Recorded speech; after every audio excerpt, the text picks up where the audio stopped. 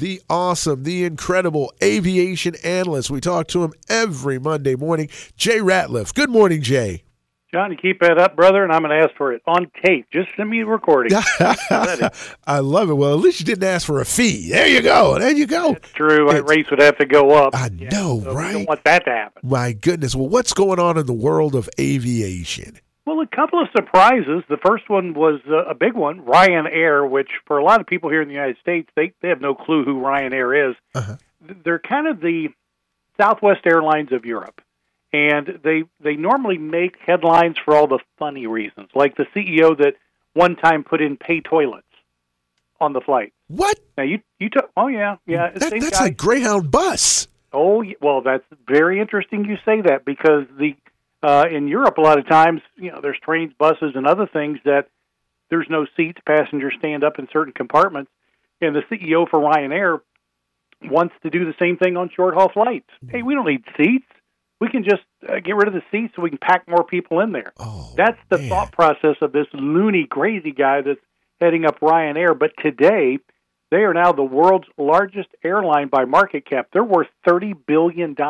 Wow. Delta, by comparison, is worth $27 billion, Southwest $18 billion.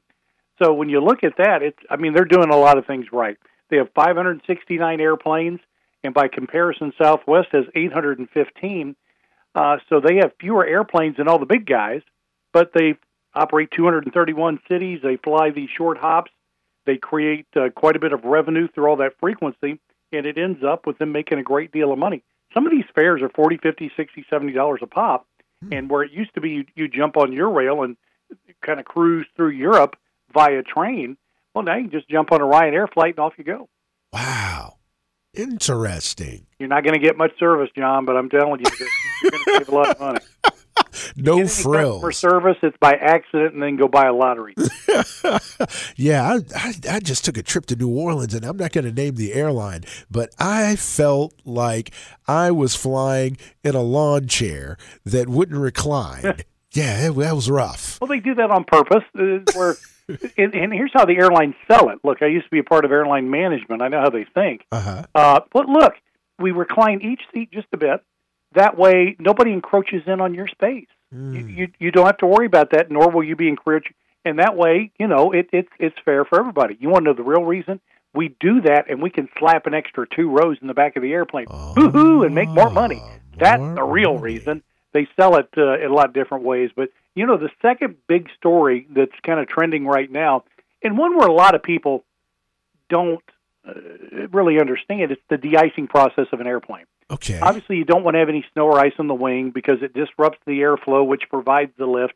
Very bad thing happen to airplanes that have this take place.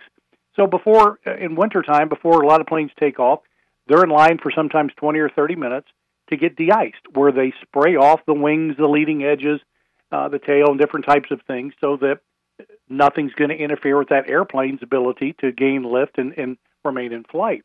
But it's a very costly thing because you use this de-icing glycol, and you have to supply it and store it, transport it to there, pay for people to put it on, and it creates a lot of delays.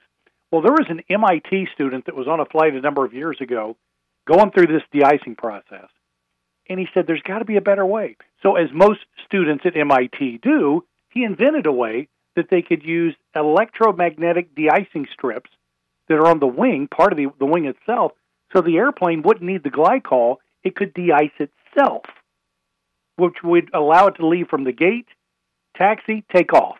No stop at a de-icing pad, none of the delays. And Air Canada has signed on with this company that's called De-Ice. They're out of Boston, where they're going to implement these strips on the wings and different trailing edges on various aircraft to test it, because everything up to this point shows that it's doing exactly what it's supposed to. And I can tell you the rest of the industry is going to be watching, because sometimes, unfortunately, this glycol, the de-icing fluid that's used, sometimes, even though it's supposed to be contained at the airport, there are locations where it kind of goes off over the bank and into the soil, into the local creek, turns all the fish blue, those kinds of things. So from an environmental standpoint, it would be a lot better if we could get away from that glycol. Wow. So, if this goes through and it's as good as it appears to be, game changer. because now there's going to be fewer delays during wintertime. It's going to allow things to progress far more smoothly. It's a big, big deal. Man, that is awesome. Talk about a game changer. Now, you mentioned delays. Any delays today that we need to be aware of?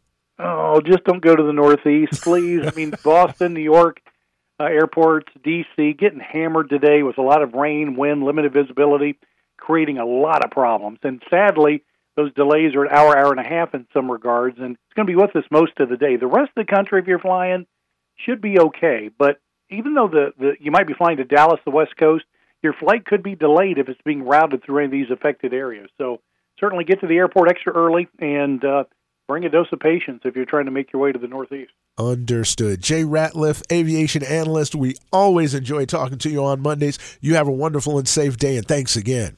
My pleasure. Thank you.